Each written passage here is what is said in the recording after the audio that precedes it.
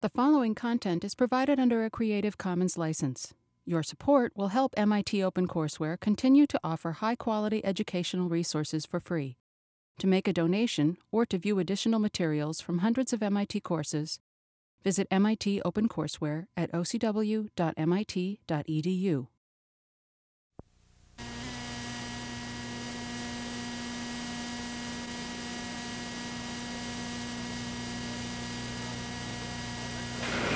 Hi. Our lecture today, if we're looking at this from an analytical point of view, should be called Maxima and Minima. And if we're looking at it from a geometric point of view, high points and low points. And actually, whichever point of view we're looking at it from, it's a very nice application of much of the theory that we have learnt up until now. So without further ado, let's talk a little bit about what we mean by high points, low points, maxima, or minima, which is, as I say, I've called the lecture today. Now, as is always the case, we usually have to have some sort of a fundamental result from which all of our other results follow. And in this context, what I call the fundamental theorem for a study of maxima minima is the following. Suppose that f of c is at least as great as f of x for all x in a delta neighborhood of c. In other words, we have some open interval of width delta surrounding c, and that for all x in that neighborhood, f of c is at least as great as f of x. Or equivalently, it might be that f of c is less than or equal to f of x for all x in this neighborhood. And suppose also that f prime of c exists. Then the theorem says f prime of c in this case must be 0. And whereas this can be proven analytically, again, the analytical proof is motivated by what's happening geometrically, and the geometric demonstration is particularly easy to visualize in this particular case. Let me run the risk of drawing this fairly freehand here. See, what we're saying is this. Suppose you have at the point c comma f of c on this particular curve. Suppose at this particular curve the derivative exists and is positive. See, that's the way I've drawn this. In other words, notice that in the neighborhood of the point c here, for example, the derivative here is positive. The curve is always rising. Now, what we're saying over here is that if you look at this particular picture, observe that f of c will not exceed f of x for all x in this neighborhood. In fact, I think you can see just by looking at this picture that as x increases, f of x increases. In other words, in terms of this picture, if x is less than c, f of x is less than f of c. And if x is greater than c, f of x is greater than f of c. In other words, what we're saying is if the derivative is positive, it means that the curve is always rising, and hence the point in the middle of that neighborhood cannot be the highest point in that neighborhood, nor, for example, can it be the lowest point. In fact, a similar argument holds if we want to illustrate that f of c is less than or equal to f of x in this particular neighborhood. And by the way, again, observe what we're saying. This is rather crucial over here. First of all, we're talking about a sufficiently small neighborhood of c. What I mean by that is something like this. You see, and by the way, this could cause a little bit of a problem if you're not careful with your language. See, if we drew a picture like this, and you say to somebody, where are the high-low points on this? I think it's quite natural that a person would say, well, this is the high point, I'll call that H. And this is the low point, I'll call that L. And he might tend to forget about this point here, because even though it's fairly high, it's not nearly as high as this point. What I'd like you to see, however, is that our definition talks about what? In a neighborhood of the given point. You see, what we're saying here is that if we pick a particular neighborhood, an appropriately chosen neighborhood surrounding C, then what is true is that at the value of x corresponding to C, f of C is the highest point in a suitable neighborhood of C. In other words, if you knew that for some reason or other you had to be working in this neighborhood here, you could say, well, in the domain in which I'm interested in, this is a high point. And this is why we talk about local or relative maxima or minima as opposed or in addition to absolute maxima and minima. In fact, you see, this happens quite frequently in practice. Suppose you were doing an experiment and you really wanted to produce the largest possible value of y. Well, you see, utopianly, you would like to pick x out here someplace. But suppose because of some constraint in the laboratory, the largest value of x that you could choose might be over here. And then you see what the equivalent problem would be, and this is where the domain of the function has such a powerful meaning in terms of practical applications. What you're saying is, look, if the domain of my function is limited to this interval over here, then this particular point, as far as I'm concerned, is the highest point. You see, in other words, then, notice that the labeling n sub delta of c indicates that you're talking locally rather than globally in a neighborhood of c, okay? And this is the important issue here. Now, the hardest part about this particular result, as I see it, is not understanding the result as much as it is of reading more into the result than what's really there. And so I have a few cautions for you. The 3 commandments they turn out to be. The first is beware of false converses. And before you can beware of false converses, you have to know what a converse is. Roughly speaking, a converse applies only to an if-then type of statement. And you get the converse of a given statement by interchanging the clauses that follow the if and the then. And the reason you have to beware is that a true statement can have a false converse. For example, consider the following true statement. If a person is listening to me lecture now, then he is alive. Hopefully a true statement. Okay? If we now interchange the clauses to form the converse, it says, if a person is alive, then he is listening to me lecture. A tragically false statement. Okay? But notice the difference between inverting the clauses of an if-then statement.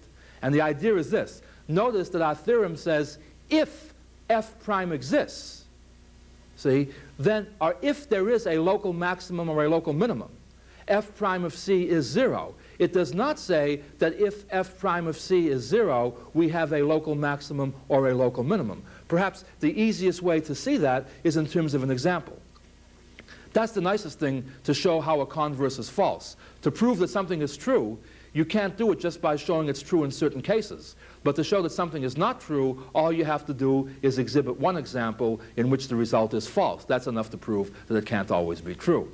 For example, in this particular diagram, notice that in the curve y equals f of x, which I've drawn here, the curve at the point c comma f of c has a horizontal tangent. In other words, f prime of c is 0 here, but notice that in any neighborhood that surrounds c, in any open interval that surrounds c, notice that if x is less than c, f of x will be less than f of c, and if x is greater than c, f of x will be greater than f of c. In other words, notice that except for the stationary value at which we have a horizontal tangent, the graph is always rising in any neighborhood of c. Okay? That's the first point I want you to see. The second point says, beware if f prime of c doesn't exist. See, all our theorem said is, look, if you have a relative high point, a relative low point, relative max or a relative min, at x equals c, and if f prime of c exists, if f prime of c exists, then f prime of c is 0. But who said that f prime of c has to exist? Again, let's look in terms of an example. If we let f of x equal the absolute value of x, recall from our previous assignments and the like, that the derivative of f of x in this case does not exist when x is 0. In other words, f prime of 0 doesn't exist. And why is that? Well, notice that the graph of y equals the absolute value of x is the straight line y equals x if x is non-negative, and the straight line y equals minus x if x is negative. In other words, f prime of x is 1 if x is positive, it's minus 1 if x is negative, and hence a jump discontinuity in the derivative at 0. But you see, the point is this. If you look at our graph, do we have a low point at x equals 0? In other words, is this the lowest point in the neighborhood of 0? And the answer is yes. In fact, it's an absolute low point, meaning that no matter where you go, no point on our graph can be less or lower than this particular point here. But that's irrelevant. The point is what? If we looked for a place where f prime of c was 0 in this example, we wouldn't find one. That would not mean that there wasn't a low point. What happened was what? The low point snuck in at a place where the derivative did not exist. And again, you have to be careful. All I said was what? Beware of points for which f prime of c does not exist. It does not mean that at each point where f prime of c does not exist that you're going to have a high or a low point. For example, remember that the derivative not existing, loosely speaking, means what? That there's a sharp corner to the curve. What I'm thinking of is something like this. Let's take a curve that's always rising, say something like this. Now let's suppose we put a sharp corner in here, but in such a way that the curve still continues to always rise, say like this.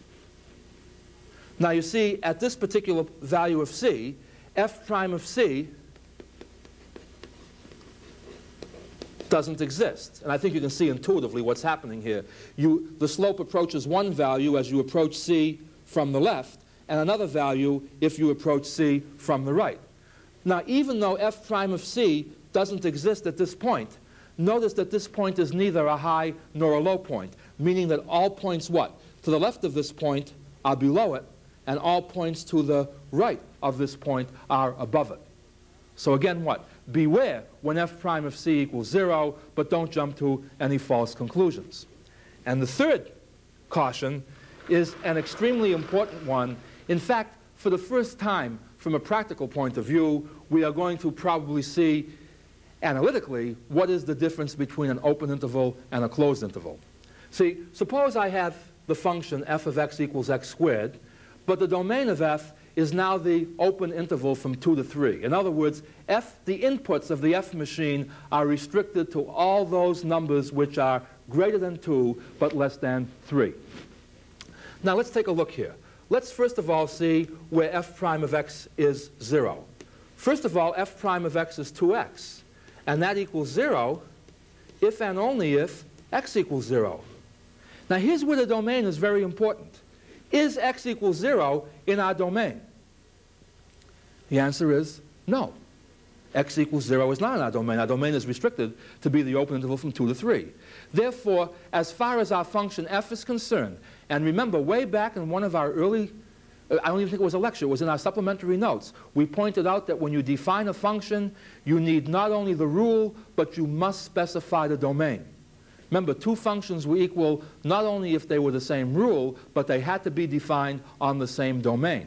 So f here is defined on a domain from 2 to 3, and on that particular domain of definition, there is no place where the derivative is 0. By the same token, since the derivative is a polynomial, and all polynomials are differentiable, and all differentiable functions are continuous, there certainly will be no places where f prime of x doesn't exist. In other words, f prime exists for all x in the domain of f. In other words, here is a particular example in which a particular function on its domain of definition does not have any high or low points on it. And I'll illustrate that graphically in a few moments. I simply wanted to put this on the board first to put it into sharp contrast with what we're going to say next. You see, if we're not careful, in fact, the next problem looks exactly the same as the problem that we just solved. Namely, what we want to do now is investigate the function f of x equals x squared, but we want the domain of f now to be what? The closed interval from 2 to 3. In other words, the only difference between this problem and the problem that we just solved is that now we want the endpoints included. All right? Now, there's no sense repeating the part that we did before. First of all, will f prime of x equal 0 in the domain of definition? As we saw before, no. Is f prime non-existent any place in the interval? No, it's differentiable. It's a smooth polynomial curve. Answer is no. Now, here's where we come to two very important points that hopefully will clarify certain conventions that were made in the textbook. In our section on continuity, there was a little result that may have seemed a little bit obscure. It said what? That a continuous function defined on a closed interval must take on its maximum and minimum values someplace on that closed interval. You see, all we've proven over here is what? That if f has a max or min, what we've proven is what? It does not occur in the open interval from A to B. See? Well, look at if the high and low points have to occur someplace on the closed interval, and they can't appear, as we've seen, in the open interval, where must they occur? Well, if they can't be inside and they have to be on the interval, it must be that they take place at the endpoints. Now, you see, let's go back without referring back to another board. Remember we wrote down when we were talking about high and low points that we talked about x being in a delta neighborhood of C? It meant what? That you could surround C by some bandwidth delta. You see? And notice that our definition in the textbook of a neighborhood was always an open interval.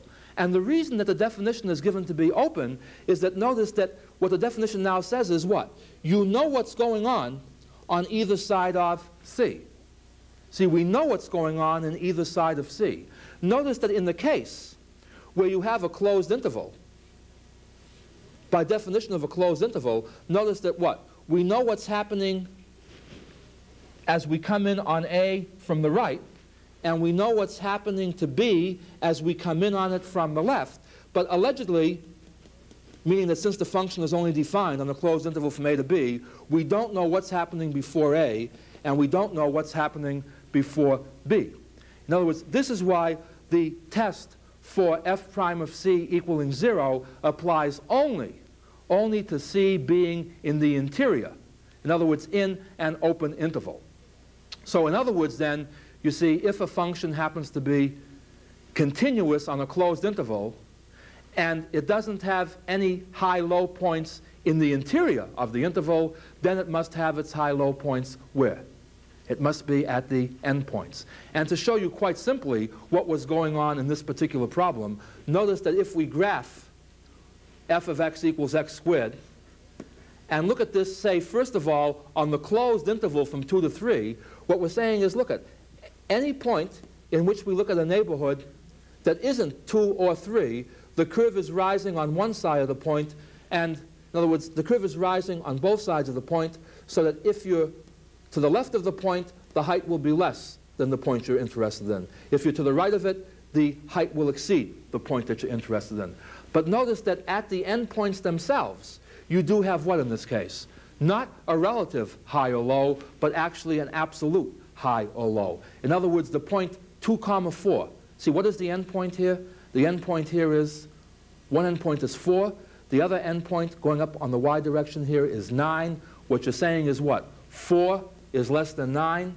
Every value of x squared between 2 and 3 falls between 4 and 9. And what you're saying is what? That the lowest point occurs when x is 2. The highest point occurs when y is 3.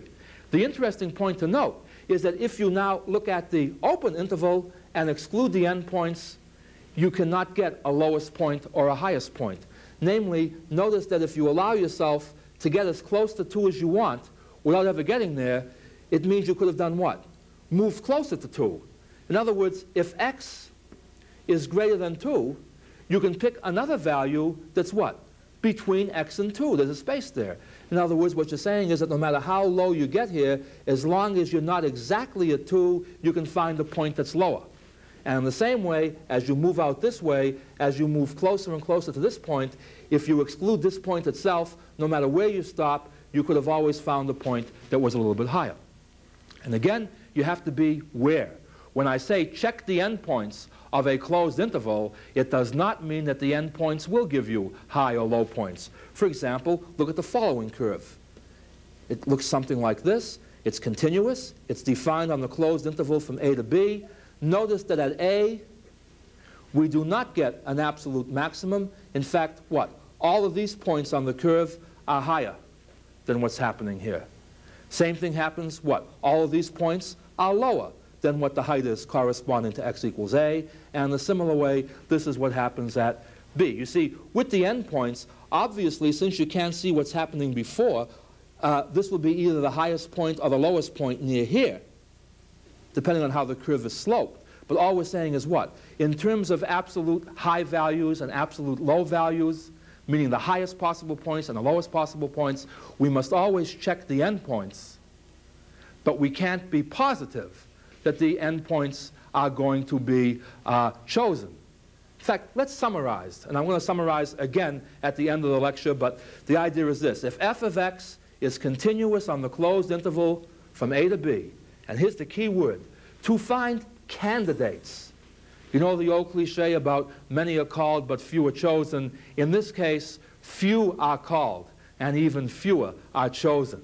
Namely, what we're saying is, look at, when we're looking for high-low points, the candidates are what? Those points for which the derivative is 0. See, we can check those out because those are possibilities. Those points for which the derivative fails to exist, we can check those out because they're possibilities. And the endpoints. Okay?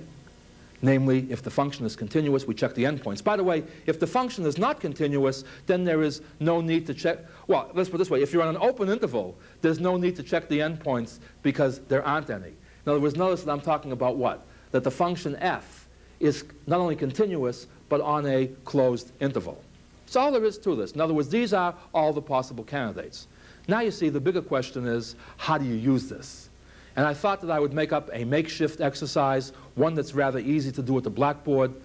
For deeper exercises, for more quantitative results, we have several exercises in the learning exercises, several exercises worked out illustratively in the textbook. But let's pick a particularly straightforward example. Let's suppose that what I want to do is construct a cylinder. This is a cross-sectional view of a cylinder. X represents the radius of the base, and Y represents the height. This is a right circular cylinder. I'm given a constraint. Namely, I'm told that for some reason or other, and I don't know why anybody would ever want to impose this condition other than the fact that we want some condition imposed here to see what's happening. I'm told that I want the sum of the radius of the base and the altitude to be exactly 30. In other words, if the radius of the base is going to be 6 inches, I want the altitude to be 24 inches. That's a constraint. And by the way, I'll come back to this later also. Notice how you're almost begging a related rates relationship here, that are an implicit relationship, that x and y are not independent, but I've now put a constraint on here. At any rate, the question is, how shall I use up my 30 inches, say, if I want to make the volume of the resulting cylinder as large as possible? And notice how we work this thing. We say, well, the volume is equal to pi x squared y. In this particular case, it's easy to see explicitly that y is equal to 30 minus x. It's also easy to see physically that x must be more than 0. You can't have a negative radius of the base. It must be less than 30, because if you used up more than 30 inches in the radius of your base, how can the radius of the base plus the altitude add up to exactly 30? Because physically, the constraint is that the altitude can't be negative. It's certainly a positive value. So our analytic relationship is what? That v equals pi x squared y, which can be written as pi x squared times 30 minus x, which in turn can be written as the polynomial 30 pi x squared minus pi x cubed, where x is the open interval, or defined on the open interval from 0 to 30. Now, how do I proceed? What was my test for membership? I have 3 ways of checking out where high-low points will occur, or max-min points in this case, since notice that this function does not require a graph to understand it. I first check out to see where the derivative is 0. Well, the derivative is simply 60 pi x minus 3 pi x squared. If I set this thing equal to 0, I find upon factoring that either x must be 0 or x must be 20. I can immediately exclude x equals 0. Because you see, notice that my function v had its domain of definition on the open interval from 0 to 30. X equals 0 is not in the open interval from 0 to 30. Consequently, we can rule this thing out. And what we discover is that x equals 20. So x equals 20 is the only possible candidate that we have. And by the way, since the sum of x and y must be 20, if x equals 20, y must be 10. So the only candidate that we have by setting the derivative equal to 0 is that x should be 20 and y should be 10. We do not get any candidates in the sense of where the derivative doesn't exist, because if you look at 60 pi x minus 3 pi x squared, this certainly exists for all values of x. And finally, we have no endpoints to check, because again, our function v is defined on an open interval. By the way, if I try to draw this somewhat to scale, a very interesting result turns up, which may show the power of analytical methods versus more intuitive types of methods. You see, what we showed here was what? Without going into the details, that to get the largest volume cylinder, x should be 20. In other words, the radius of your base should be 20, and the altitude should be 10. Let's take a look at that. Drawn roughly to scale, the radius of the base here is 20, and the altitude is 10. By the way, that means that the cross-section will be what? A rectangle whose height is 10 and whose base is 40. Now, you know, intuitively, I think it's easy to see that for a rectangle, for a given perimeter, the largest possible area rectangle is the one which is a square. Well, without even trying to prove that, let's go to this thing here. Instead of using up the 20 and the 10, let's draw a second rectangle, or a second cross-section of a cylinder, where the radius is 15 and the height is 15. Notice that this still satisfies the fact that the sum of the radius and the altitude are 30. Now, look at this. If we compute the area of this particular rectangle, 40 times 10, it's 400. On the other hand, the volume is what? Pi times 20 squared, the radius of the base squared, times the height, which is 10, and that yields a result of 4,000 pi. On the other hand, if we look at our second rectangle, its area is 450. But its volume is what? It's pi times 15 squared times 15, which is 3,375 pi. The interesting result here is what? The area of this rectangle is greater than the area of this rectangle. In fact, the area of the second rectangle is 450. The area of the first rectangle is only 400. But notice that when you revolve this thing to form the cylinder, the smaller cross-sectional area generates the larger volume. And the reason, of course, for that is that the relationship in our variables was not linear. In other words, notice that when x is large, a relatively small change in x produces a large change in x squared. In other words, a relatively small value in x can offset a relatively large value or increase in y. And this is kind of interesting, because try to figure out intuitively how you would figure out where these stop compensating for one another. Where does it turn out that finally you've taken so much away from x that even though you square it, it can't compensate the change in y? How would you intuitively pick off where the high-low points occur in a problem like this? And all I want you to see is, again, the beautiful, gentle balance between intuitive calculus and rigorous calculus. That we don't throw away our intuition, but notice how in many cases where our intuition fails us, the analytic recipes come to our rescue. But enough said about that. Let me now again highlight the difference, or the relationship, between functions and graphs. Namely, in all of this discussion that we've done on this particular board, we're talking about what? V being a function of x. We do not have to visualize this thing pictorially, but if we wish, what we can say is, let's graph v as a function of x. And you see, going back to the material of last time, and notice, you see how interrelated these things are. Notice how curve plotting ties in very nicely with derivatives and the like. All we're saying is what? Given this relationship, which is how v is related to x, we can form the first derivative, we can form the second derivative, We can look to see where the first derivative is 0. We can look to see where the second derivative is 0. I leave these details to you because after the homework assignment you did last time, these should be fairly trivial exercises to do. But the idea is if you now utilize all of this information, you find that if you plot v versus x, you get a graph something like this. By the way, again notice that we were not talking about just v being a function of x. The domain of v was restricted to be the open interval from 0 to 30, and this is a very crucial thing to keep in mind. You can get into a whole bunch of trouble if you start looking to see what happens out here. For example, you say, hey, this curve is always going to keep going up. Won't this be greater than this maximum value over here eventually? The answer is yes, it will be. But what does it mean to say that x is negative? X was the radius of our base. So in other words, what we should really say here is what? That the function that we're talking about is not this whole curve. Yikes, that wasn't a very good job of drawing. But rather what? Just this portion of the curve defined on the open interval from 0 to 30. By the way, let me point out something else. You recall in an earlier lecture we talked about related rates. We had an assignment without a lecture where you've solved some problems using related rates. Let me show you how related rates play a very important computational role in dealing with max-min problems.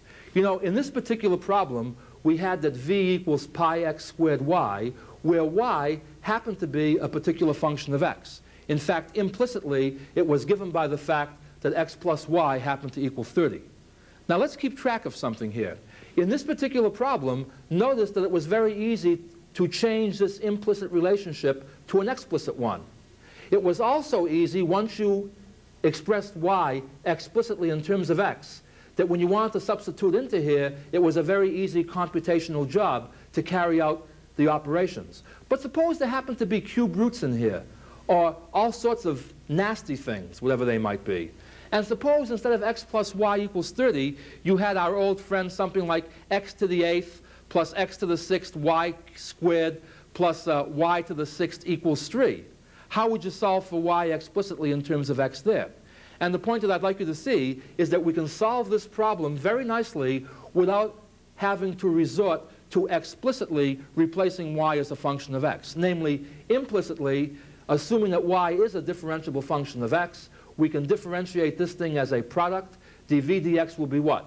The derivative of the first factor, which is 2 pi x, times the second, plus the first factor, which is pi x squared, times the derivative of y with respect to x. Okay, so that's dv dx. On the other hand, from this relationship here, we can conclude by differentiating implicitly that 1 plus dy dx is 0, and therefore dy dx is minus 1. And putting that value for dy dx in here, we wind up with this explicit relationship, and we can now see that dv dx is 0 if and only if, just by solving this thing, setting it equal to 0, x equals 2y.